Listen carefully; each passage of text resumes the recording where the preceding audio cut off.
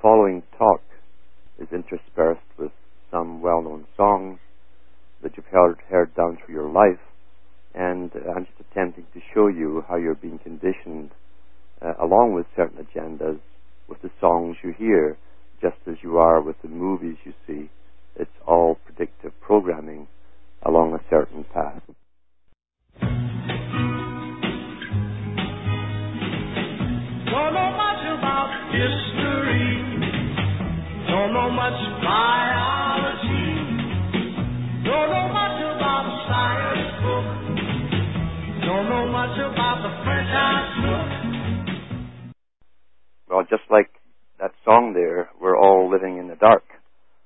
We don't know much about history, we don't know much about social politics, we don't know much about the movements which have been created down through history, which appear to be different from each other on the outside, but when you look at their policies and their goals, they all tend to go towards the same destination. And when you find things all tending to come together, as the song goes, towards the same destination, some people will clue into the fact that there's a common guiding hand here. Societal changes it can be likened to a herd of sheep who've been in the same field for a few years or even a generation. And the sheep themselves are totally unaware of what their purpose is. They think they're there to be happy and to chew the cud, and they know the shepherd. They know the shepherd's face as he comes in, and he'll smile and he'll whistle to them, and he'll even scratch some of their ears, you know. And of course, when he wants them to eventually move to another field, he has to motivate them and get them ready to move, because something which has been static for a long time, it takes a while to get into gear, you might say, without losing control.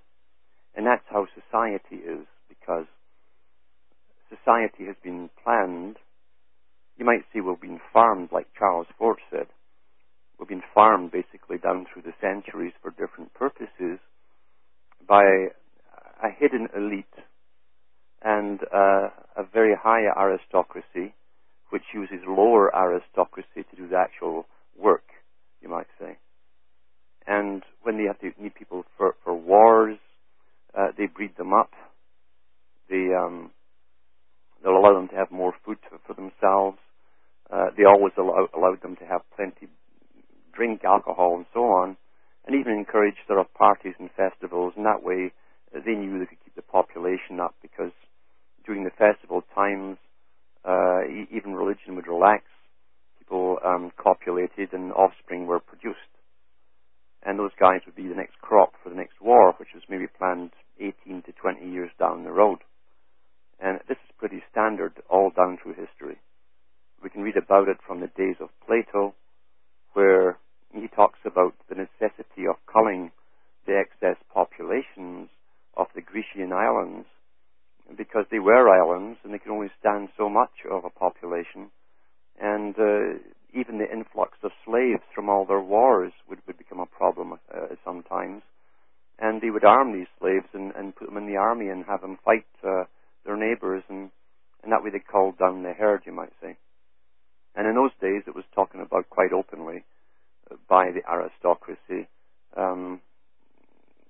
Slaves were cheap. The aristocracy saw those of the non-aristocracy as a separate animal, you might say. And nothing has changed up to the present. So for this particular talk, we're looking at how society has been shaped from the 1800s in Europe and America, world over really, by different groups. And one of these groups will be the Fabian Society, which was established in London, England, in the late 1800s. The founders of the Fabian Society consisted primarily, at least as far as the public are concerned, with Sidney Webb, who was a lifelong bureaucrat for the British government, who tried his best to work up and kiss the feet of the guys above him, hoping that he would be accepted as an aristocrat one day. But his wife really was called Beatrice, and Beatrice Webb was from an aristocratic family called the Potters, so she was Beatrice Potter. It might sound familiar to people. And Beatrice Potter, her family, her father, was a sort of Halliburton of his day, because he would have contracts with the British Army, with the Crown, and wherever they went abroad to slaughter people and kick them off their land, they would devastate and burn down houses, and he would move in with his little huts that he'd sell back to the British government, and the taxpayers would pay for them, of course, and they'd put up these little shacks for the people that they'd simply dispossessed recently abroad. So the same system was in place then as it is today. Names change. Sometimes the names are actually the same family lineages, but through marriage, etc., we have different surnames from the female and the male lineages. So the founders of the Fabian were the Webbs, and of course we had George Bernard Shaw, who was a playwright, and just like today, the playwrights in those days were funded by the big corporations, charitable corporations, as they call themselves, or philanthropic organizations, and they would tell the authors basically what themes to write upon on social issues, and to write them into novels so that the public who read them would have their opinions of things altered in such a direction that they would be all for a particular type of change, unsuspectingly, really, that this has been organized by professional psychologists, you might say, at the top, because they understand the human mind, and through fiction we are programmed through emotion, where any act, anything at all, can be humanized in a way in drama as to make it palatable to the people. So the Webbs and Bernard Shaw, and a third member, H.G. Wells, another lowly born person. He was born into a family that had lost its wealth, a middle-class family. His mother became a housemaid to an aristocratic family, and H.G. Wells was brought up in this particular house where his mother was the maid, basically. And they had a terror, domestic staff had a tremendous terror of poverty as they watched factory workers passing the windows, and they used to be terrified of having to join them one day, so they became more snobbish than the people who hired them, the actual owners of the homes. However, this thirst for power, or to get up into a higher class, enabled guys like Wells to be picked for that very craving, knowing that he'd have no conscience in getting up there. And he was also employed as a fictional writer to brainwash people, basically, through fiction into certain directions and ways of thinking. A planned society was his general theme through fictional works, like Shape of Things to Come. Most of his works, actually, though, were non-fiction, like his Outline of History in 2 volumes. His son finished the second volume because Wells died about 1948. So those 3 main founders, at least for the public's image, were the frontmen for the Fabian Society. The Fabian Society was funded by the British aristocracy, not the British working class. And the British working class were taught that this was actually formed for them. It was on the side of Labour. And out of that came the Labour Party of Britain, in fact. And at the top of the Labour Party of Britain, the Fabian Society still rules. And on the stained glass window in the home of Mrs. Webb in London, you'll see the actual stained glass portrait of the founders, and 2 of them are world into shape on an anvil. So in other words, the elite, the intellectual, scientific elite, are beating the world into the proper shape, you might say, the way it should be, the reshaping of society, symbolized as the world. Now, Bertrand Russell was another member of this group. Bertrand Russell was an aristocrat. His father was Lord Amberley, who was heavily involved in politics. He had a seat in the House of Lords, which is the British Senate, basically, although you inherit the title. And Bertrand Russell was born in the early 1870s. The same man was running the anti-war movement in 1960. Still out in front of the crowds, and he ran the Committee of 100, they called it, which was the radical group of the anti-war protest movement. This particular group would smash down and cut through the fences at air bases and storm onto the runway and destroy things. So here again, you have an aristocrat funded through the Fabian Society, pretending to be on the working man's side, leading vast amounts of people who'd fallen for his spiel. And these guys always have a very good spiel, you see. And yet this lord, this particular lord, had nothing in common with the working class. Nothing whatsoever. In fact, he never mixed with them apart from the mobs that he would speak in front. He wouldn't mix with them because he had nothing in common with them. He was a eugenicist. He believed in superior breeding and the breeding of intellect into people. He believed in abortion, birth control, and eugenics, meaning mandatory abortion for certain people below IQ levels of whatever. And Lord Bertrand Russell was a big player as far as the public are concerned, because he wrote so many books which can use certain truths and certain facts to bring you to a preconceived conclusion, knowing you must arrive by the way the information is presented. Most of the facts you arrive at, actually, or the conclusions you come to, are arrived at because they omit other facts. And that's how most of these conclusions are reached.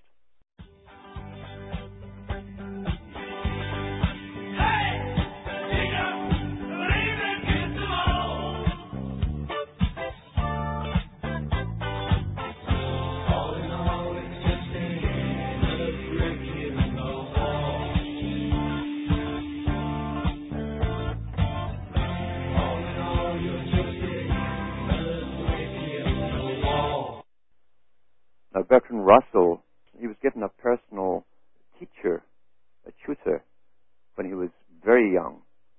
And this tutor was a Darwinian, as Mr. Russell in his own autobiography says. And he was a crazy guy, of course. He had chickens running all over the house. He wanted to study their various habits and etc.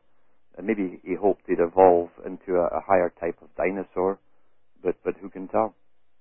So this was the era that Bertrand Russell was born into, where Darwinianism had been pushed out by the Royal Society of England, London, a high Freemasonic scientific society, who was really under the Darwinian guise of evolution, pushing the ancient religion, inner religion of Freemasonry, which is really basic Hinduism, because Freemasonry goes with Hinduism exactly along the lines that we just sort of evolved from amoebas into little animals and slammed up the mud banks and then just through various chances, etc., in billions of years we sort of arrived at where we are.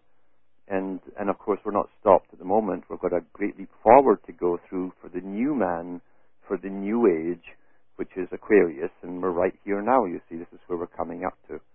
So this all ties in together. So it's here's a little bit from Bertrand Russell, Lord Bertrand Russell's own autobiography, one of the first volumes published, actually. The later ones, I don't know if they're exactly the same. So he said that my father, Lord Amberley, had recently died after a long period of gradually increasing debility. My mother and my sister had died of diphtheria about a year and a half sooner. My mother, as I came to know her later from her diary and her letters, was vigorous, lively, witty, serious, original, and fearless. Judging by her pictures, she must have also have been very beautiful.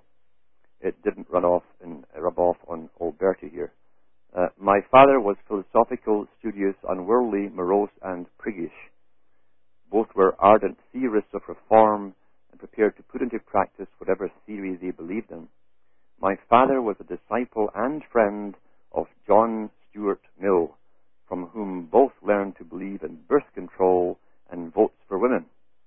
Because John Stuart Mill, you see, was a top economist, and being in on the know and the plan and a high mason, etc., they had to double the workforce by getting women into it, destroy the family unit, and bring in mandatory abortion, which has all been accomplished since then.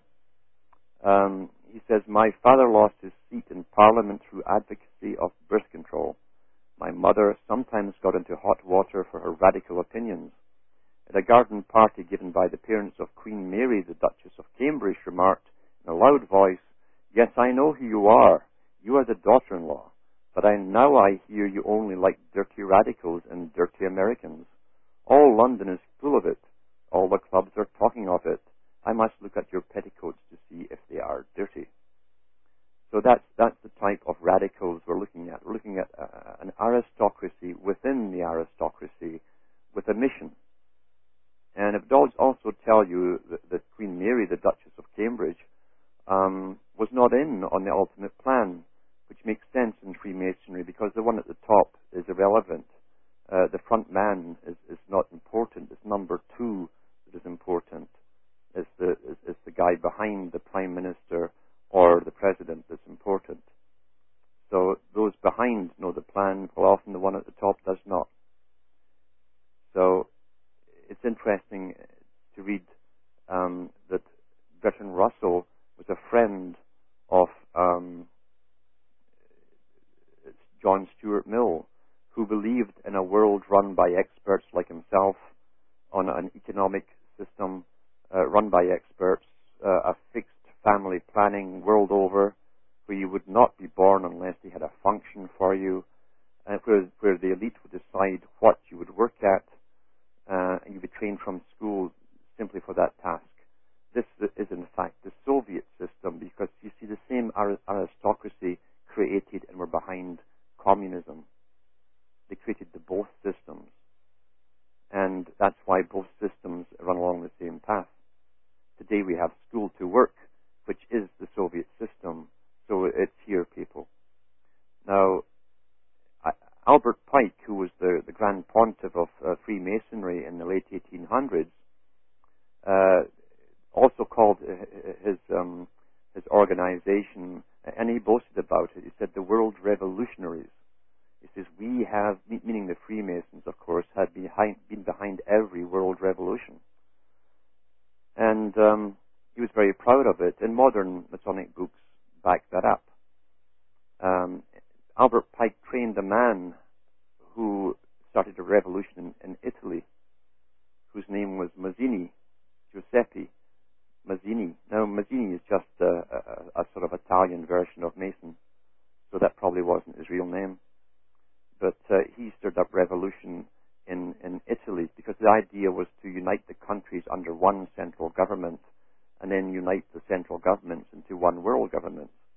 But that was to come later under the League of Nations and then the United Nations. This is what Bertrand Russell says about Mazzini, and it shows you the ties. Now, Mazzini pushed what appeared to be the communist cause. Mazzini gave my mother his watch case, which is now in my possession. My mother used to address meetings in favor of votes for women, and I found one passage in her diary where she speaks of the Potter Sisterhood, which included Mrs. Sidney Webb and Lady Courtenay as social butterflies. So what you're seeing here are really it's the same system, of course, as the Illuminati, where they had one sect for the males and the females that would go out into society to create social organizations, led again by people in the upper classes, and the people followed them. So here's Bertrand Russell, who's a British lord, who was given the watch case of Mazzini. Now, Mazzini's organization was called the World Revolutionary Party, which was a branch of the Scottish Rite of Freemasonry, set up by Albert Pike. The guy who took over from Mazzini was Lenin, and they turned it to the Bolshevik Party.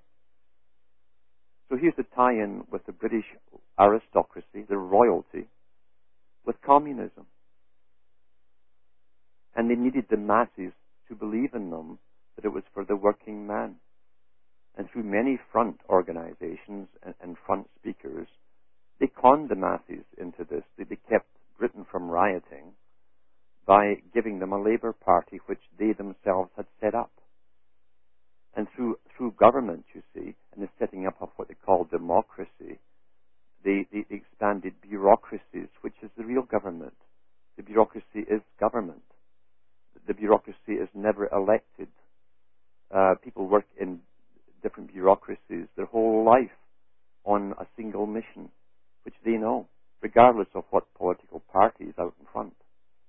So the political party really is the front organization to keep the public amused and debating and hot-headed about, while the bureaucracies know what their missions are and they work fervently towards it. This is what it's really all about. So the whole thing was to get the public from where they were, which was an industrial era, forced industrialism, which had through the laws, like the Corn Laws that were passed in England and put through by Lord Rothschild, which dumped cheap grain in Britain and put the farmers out of work. Then the farmers were all pushed into the cities. The cities now had the manpower to create the industrial revolution, and on we go with heavy industry. They also had wars going full time, of course, because you got to use industry for war machines, and it killed off the population too, because the average person didn't live much over 25 if they made it that far, working in factories for 16 to 17 hours per day for a pittance which didn't even buy you rent money. You often slept in the factory, and you could barely eat because they were kept at starvation levels. That was Great Britain in its heyday, you see. That was the British Empire. So the British Empire certainly looked after the ones who owned the empire, but it used as chattel those beneath it. And they knew they had to move on to a post-industrial era. And so these guys like Bertrand Russell and Wells, etc., prepared the minds of people through books. Russell with his non-fiction, Wells with his fiction primarily. And, of course, we had Bernard Shaw with his idea of fiction, promoting certain changing values through their books, hoping that the public would adopt them as they upgraded the system from what had served its purpose to get the public to serve a new purpose, you see. It was never for the public's benefit. It was to get the sheep from one field into the next field without causing too much panic. And like Albert Pike said, the Grand Master of Freemasonry, the High Pope of Masonry, he said, we never begin a premature revolution. We always prepare the groundwork before we even begin the launch of the revolution itself. You say you want a revolution. Well, you know, we all want to change the world. You tell me that it's evolution. Well, you know, we all want to change the world. Now Now, the Webbs were interesting people because Sidney Webb was such a bureaucrat. He used to put the members of the Fabian Society to a hypnotic trance and a sleep, a deep coma almost, with his bureaucratese. He had a special language of his own, which he was cultivating for all bureaucrats. We're all familiar with some of it today because it's mentioned over television news stations quite frequently. They actually do talk like that amongst themselves, by the way. But the Webbs led off what appeared to be this great left-wing labor organization to get the herd, as they called the people, moving into the next stage, a scientific era, you see, a technological age. And that was their job, was to con them and to get them to come along willingly, thinking it was all on their behalf. So here's a statement from Bertrand Russell's autobiography about the Webbs themselves, just to let you know where these people really had their mind. He said on page 115 of the autobiography of Bertrand Russell, it says, both of them, the Webbs, were fundamentally undemocratic and regarded it as a function of a statesman to bamboozle or terrorize the populace. I realized the origins of Mrs. Webb's conceptions of government when she repeated to me her father's description of shareholders' meetings. It is the recognized function of directors to keep shareholders in their place. And she had a similar view about the relation of the government to the electorate. So that's the kind of people who led, and still do, by the way, the Labour Party. It's a con job over the working people because they've never had one of their own in the top, and it never will happen. Their leaders are always supplied to them. She goes on to talk about her father, Beatrice Webb. Her father's stories of his career had not given her any undue respect for the great. After he had built huts for the winter quarters of the French armies in the Crimea, he went to Paris to get paid. And from then, of course, he talks about him putting up the huts and so on, as I said before, in the destroyed areas across the planet. He was the Halliburton of his day. He had all the contracts from governments. And that's where the Potter family obtained the masses of their wealth. So these characters were anything but working class. Bertrand Russell also mentions that they hated Ramsay MacDonald, who was the front man for the Labour Party. They had nothing in common with him since they came from an upper class, and they were rather hostile to him since he was uncouth and unlearned, etc. In other words, the Webbs were incredibly snobbish, which is very common in Britain. Even the accent gives away your education and your state. You actually, not just your state of birth or level of birth. It's a caste system. It has so much in common with India, because Britain, England, has a caste system pretty well identical to that of India. And it may be one day we'll find out that the high Brahmins of India are the same bloodlines of those that run Britain, and I would be in the least surprised if that's the case. So Bertrand Russell, the Webbs, H.G. Wells, and Wells tried to take over the Fabian Society at one point, and the Webbs put him back in his place. Wells was a manic depressive himself, and he played with drugs, etc. He had the usual upper class problems with sexual relations. He had to have his wives. He had different wives, and they had to sign contracts that they would do certain things for him in a sexual manner, and promise to keep their mouths shut if they ever got divorced. So no doubt he had various fetishes, and perhaps when his wife was beating him with the whip, maybe he thought of the working classes getting beaten. Who knows? Something turned this strange man on. So we have these types of characters running the left and the right wing. Now, people who want to read the autobiography of Bertrand Russell, themselves as they read it. Remember, there's much more information about Bertrand Russell than his own autobiography. You'll find another book. It's called this particular one is called In the Minds of Men. Excellent book. The subtitle is Darwin and the New World Order, and that was written by Ian Taylor, who's a scientist in Canada, and he goes through much more of these particular characters who changed society, changed history, created the fads that became taught as reality, like Darwinianism. He says, in fact, in his own book, this one here, In the Minds of Men, commenting on Bertrand Russell, he said Margaret Mead, of course, was put out there to push for abortion and so on. And actually, she was more than just an abortionist. She wanted to also start sterilization processes, much like Margaret Sanger had done before her, for the mentally unfit, as they called them. And of course, once they have an IQ level which they claim is appropriate, and everybody says that's fine, I'm above that. Well, of course, like every other law they have in the book, they then change it and expand it, and it would have been a horror show if that just had come to pass.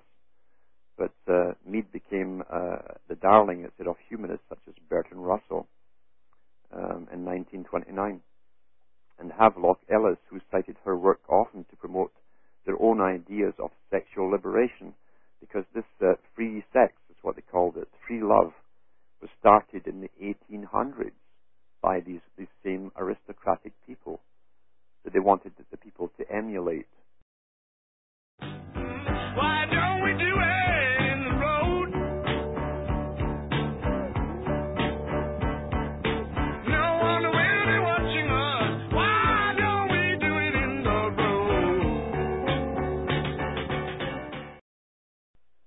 They wanted to destroy the family unit. In fact, the family unit was the last vestige of power which would stand up collectively against too much intrusion by an elite.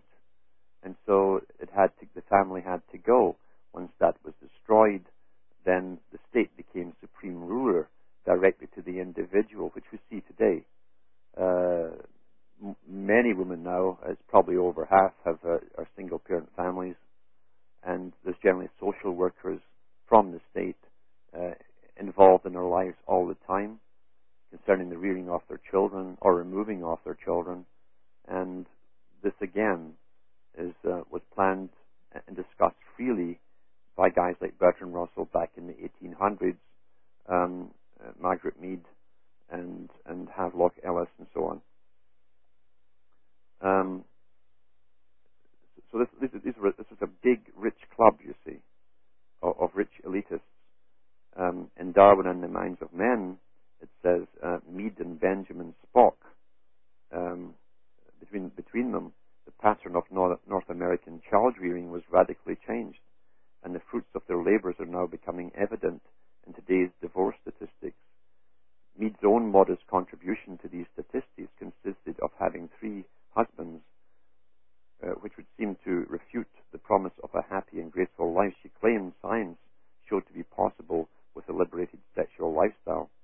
Ironically, for both science and alleged happy life, Mead, one of America's leading scientists and a purported Christian, died in 1978 in the arms of a psychic faith healer.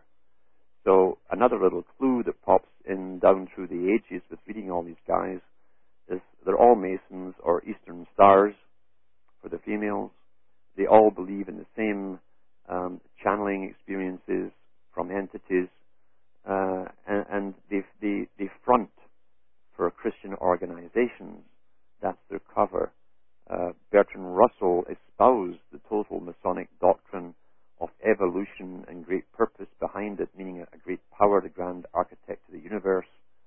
And Mead was into the fortune telling and palm reading and channeling, of course. So these are the heroes who helped change society, which they claimed was for the better.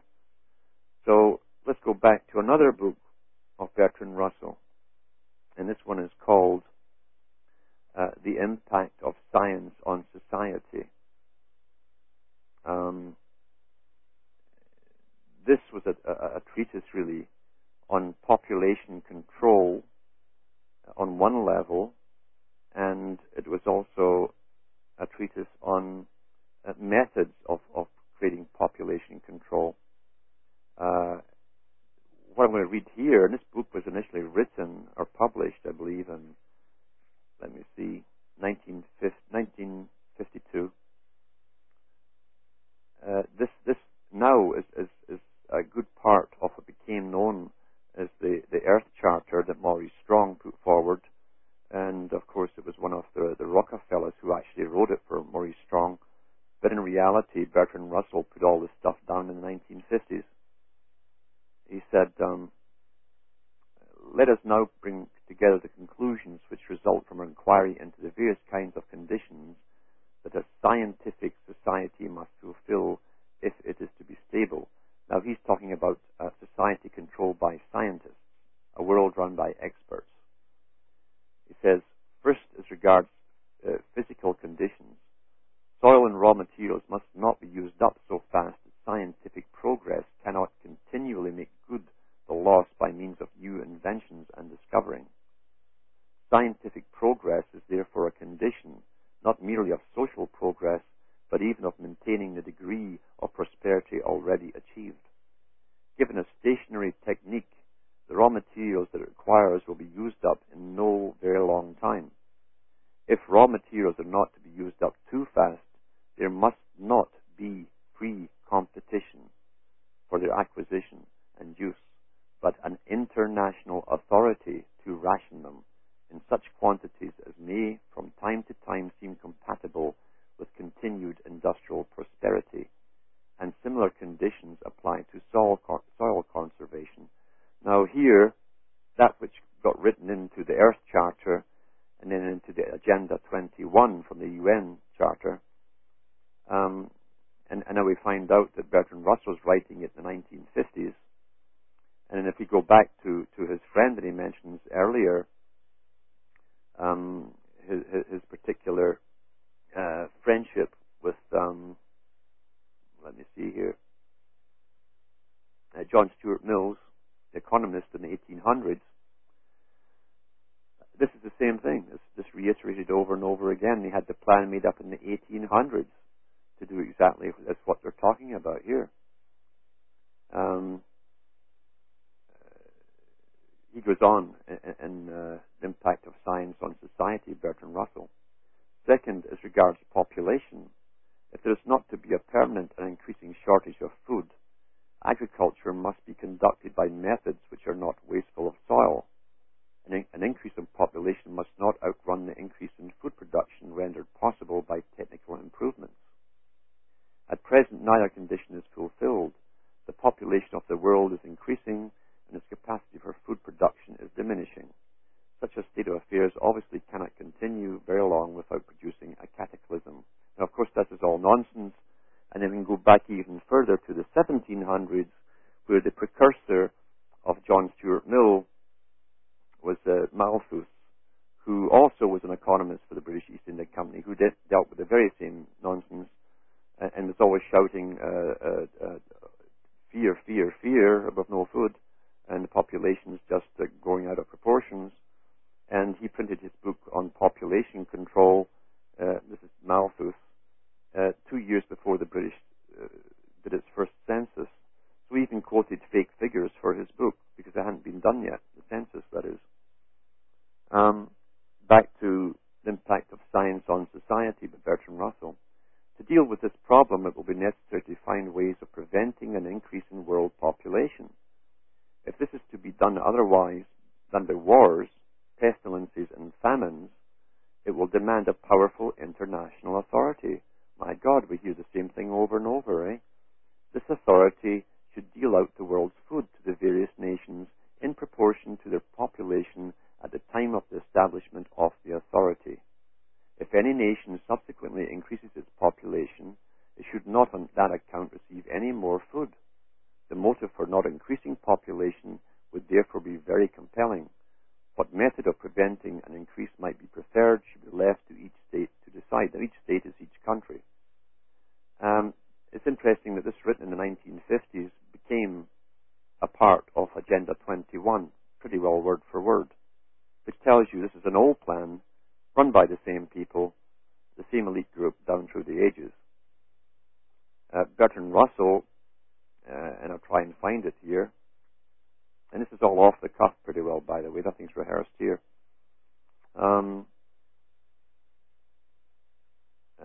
Okay, he goes on page 116 of The Impact of Science on Society. He said, are mere members so important that, for their sake, we should patiently permit such a state of affairs to come about? Surely not. What then can we do? Apart from certain deep-seated prejudices, the answer would be obvious. The nations which at present increase rapidly should be encouraged to adopt the methods by which in the West, the increase of population has been checked. The increase of population has been checked. Now remember that statement there. Now, how did they check the population increase in the West? Because it was at that time in the 1800s, right through, they started inoculations. And if you follow the statistics of the British Medical Association, who did careful follow-ups on all those who got inoculated, everybody who was inoculated against these particular diseases died of them. That's how they checked the population increase. I'll go on here. Educational propaganda with government help could achieve this result in a generation. There are, however, two powerful forces opposed to such policy. One is religion, the other is nationalism. I think it is the duty of all who are capable of facing facts to realize and to proclaim that opposition to the spread of birth control, if successful, must inflict upon mankind the most appalling depth of misery and degradation, and that within another 50 years or so. So he was predicting here that by the year 2000, we'd be walking all over each other and crawling over each other to get to work. That's if there was any work left. He says, I do not pretend that birth control is the only way in which population can be kept from increasing. There are others which one must suppose opponents of birth control would prefer. War, as I remarked a moment ago, has hitherto been disappointing in this respect. Now, I'll repeat that for the hard of thinking. War, as I remarked a moment ago, has hitherto been disappointing in this respect. So he's admitting that they used war to kill off the people. And if you look at the history of Britain since the Rothschilds took over, there's been one war after another. So they're very disappointed they hadn't killed enough off, you see. It says, if a Black Death could be spread throughout the world once in every generation, survivors could procreate freely without making the world too full. Well, there's a nice statement to make, isn't it? If a Black Death could be spread throughout the world once in every generation, survivors could procreate freely without making the world too full. There would be nothing in this to offend the consciences of the devout, or to restrain the ambitions of nationalists.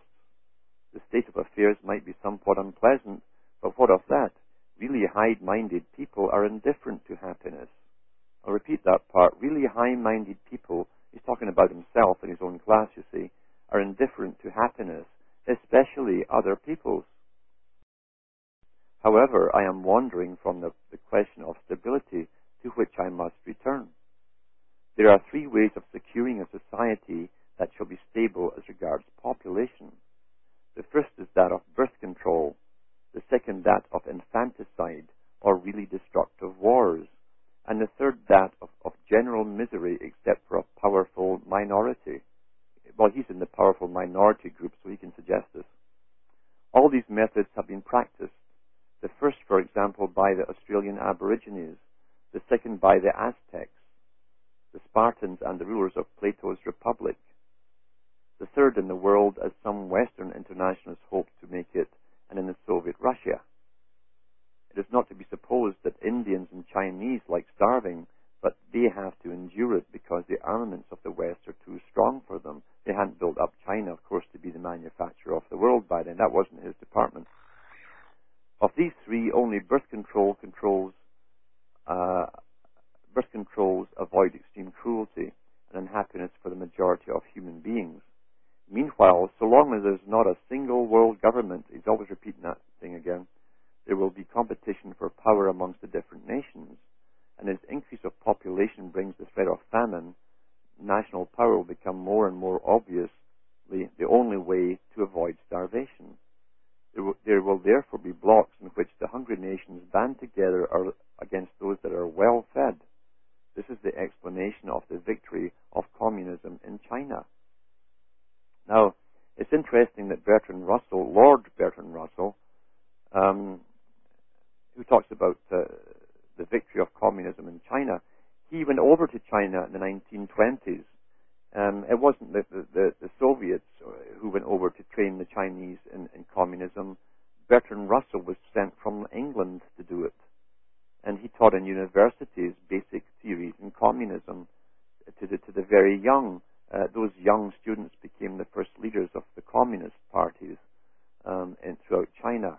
So once again, we have the central hub, London, and the aristocracy running both sides of the fence here, capitalism and communism, because between the two of them, they would terrorize the world and going the third way, which is the compromise between the two, which is a small dominant elite who would then rule over the minds of the people, who would be run in a communistic fashion by layers and layers and layers of bureaucracies. This is the fasciae coming together, you see, with the sickle and the hammer of communism. This is the third way. This is it. The road is long, with a many winding turn that leads us to who knows where.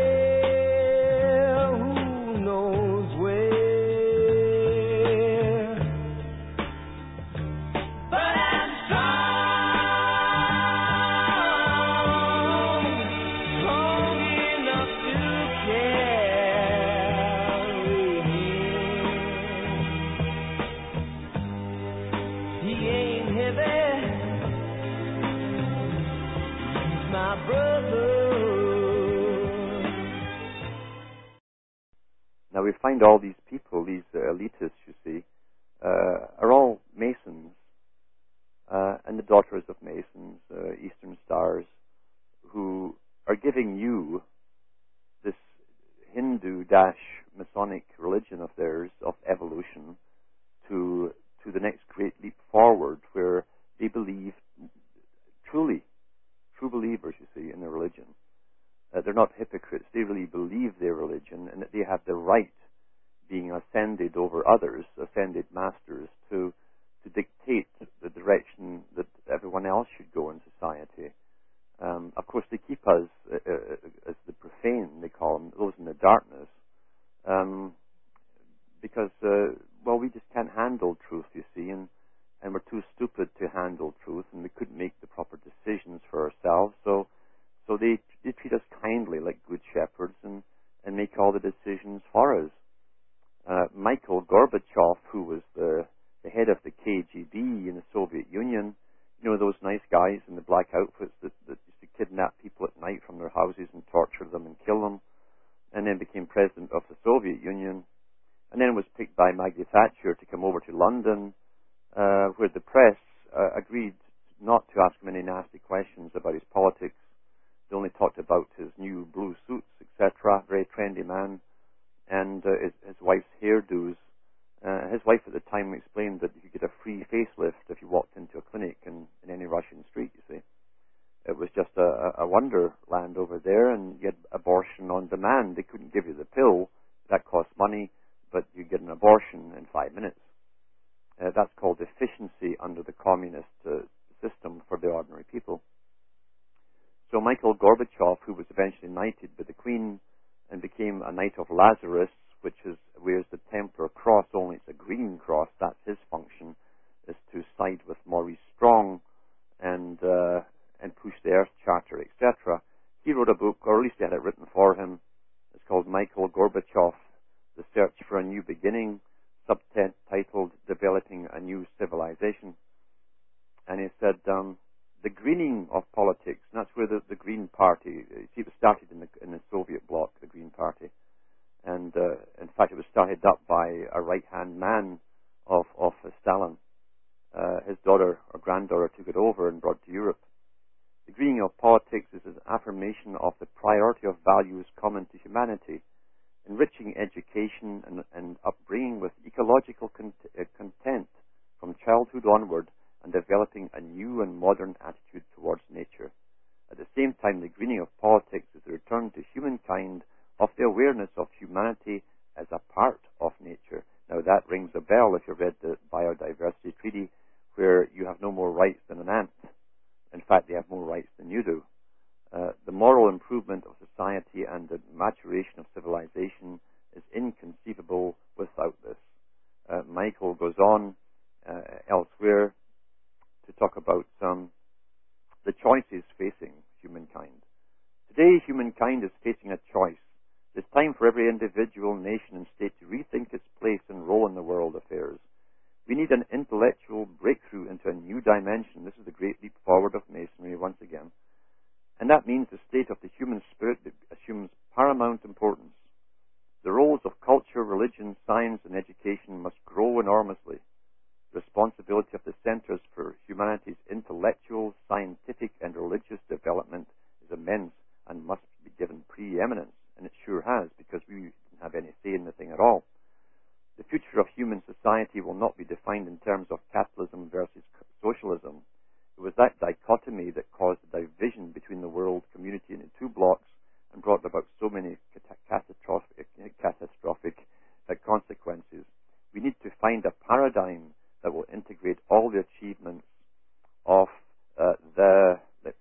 turn over the pages, stick them together here, of the human mind and human action, irrespective of which ideology or political movement can be credited with them.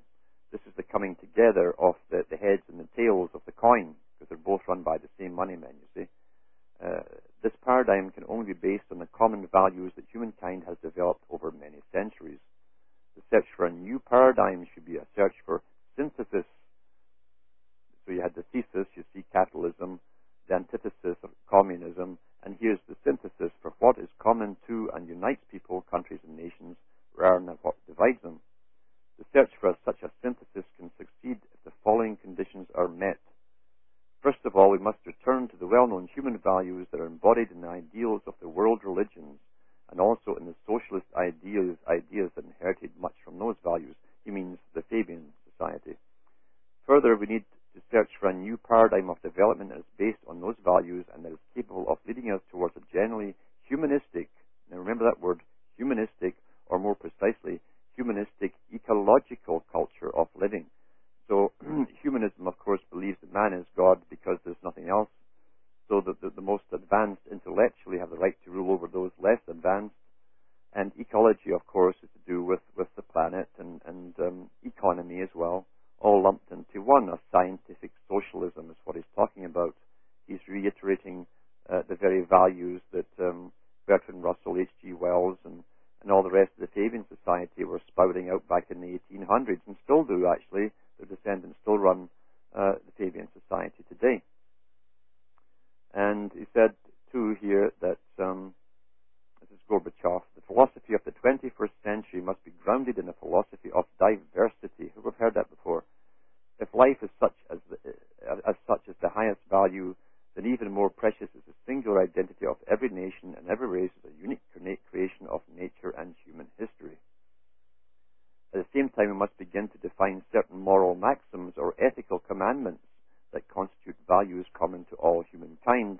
Well, you'll notice that the UN has its own version of the commandments in place, and anyone can go on the website and see them. He goes on about the fact that we must create a new religion which is based on earth worship. Earth worship. This, of course, will eventually, this is my words, but it's from the book, it's the reading between the lines. Earth worship takes you into a controlled society, just like family planning, only it's global planning, and worshipping the earth, you have a dumbed-down population who probably can't read or write down in the future, and they'll be given a religion where they'll either have themselves voluntarily sterilized to save Mother Earth, of course, and to make sure there's no mouths that are surplus that need feeding, and of course so that the elite won't have to bother with the ramifications of discontented, starving people. So yes, this is the same agenda. Michael Gorbachev with his Presidio down in the States there, where he runs this green movement from. It's all part of the Maurice Strong's movement, and Maurice, of course, was picked by the Rockefellers, who are part of the same version of the Fabian Society of London, intermixed with the Royal Institute of International Affairs. The American branch is the Council on Foreign Relations, and we are being managed just like animals, and they're breeding us up, breeding us down, dumbing us down for sure at the moment, and they intend to cull us down to a manageable size, and then clone different types for specific functions in the near future. That way they won't need the media, sports to entertain us, and then we won't be wasteful of all the toys which we reward ourselves, all these little cheap things from China which don't last very long. This is the basic system which is running our world, and you and I and the public have absolutely no say in this agenda whatsoever.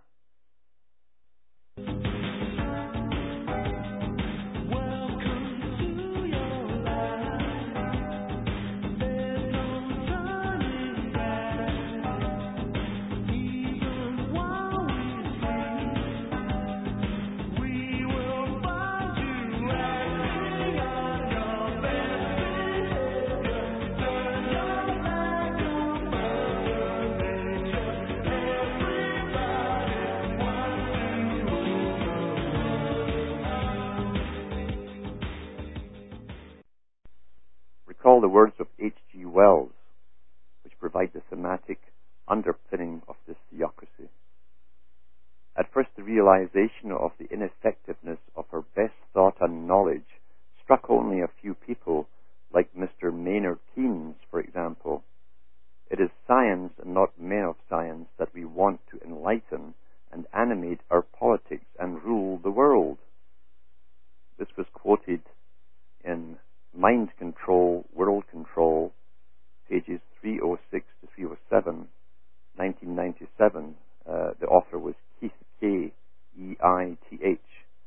So there's a member of the Fabian Society giving you their goal, of course, which is rule the world. They want world control. They always did. And the reality is they always had world control. They were just updating their system to ensure that they kept control as they brought the sheep from one pasture to the next pasture for the next stage. And that's where we are now. Moving, moving, moving. Oh, they're disapproving. Keep them doggies moving rawhide. Don't try to understand them. Just rope and throw and brand them. Soon we'll be living high and wide. All of the systems which are set up through non-governmental organizations, which you think are speaking out as grassroots organizations speaking out for you, are actually owned and controlled by the same elite. The Rockefeller Foundation funds pretty well all of these organizations, from Greenpeace to you name it, and in reality they're all leading us into the global village, as they call it, with the UN as the apparent authority, the front authority, with its massive bureaucracy, an interbred bureaucracy, by the way, which has its own schools, and that's where their children go to, the bureaucrats' children. And they're not taught anything about democracy or anything. They believe they are administrators. They administrate to the public what we are supposed to do in this expert-controlled, scientifically designed society which they're bringing into being. And so to combat the evils which are coming upon the world, and have been on the world for an awful long time, We must think everything out anew, because traditional methods of combating this evil don't work. We must think anew. And we're not children. Perpetual childhood is called socialism, where Big Brother or Big Daddy takes care of all your problems for you. That's why they sing, "We are the world." You see, we are the children. And of course, I don't like being referred to as a child. I'm a thinking, adult, sentient being, and I resent being called a child. I'm not part of a global village either that owns lock, stock, and barrel with the UN fronting for it and all the big rich boys owning it. I'm not a serf or a slave. And that's how we must take this forward, is from that point of view. Individualism is the way to overcome all of this. Individual thinkers, individual thought, and that takes tolerance from other people too. The masses would like us all to be the same. There's no doubt about it. Many people love socialism and will love having the decisions made for them. But for those who do not, we must accept the fact that amongst individuals there will be different opinions. That's why we're individuals. And it's more exciting to have a world full of individual opinions and different ways of looking at things than a single mass outlook, a politically correct outlook on things. That's the kind of world we must work towards. Thank you.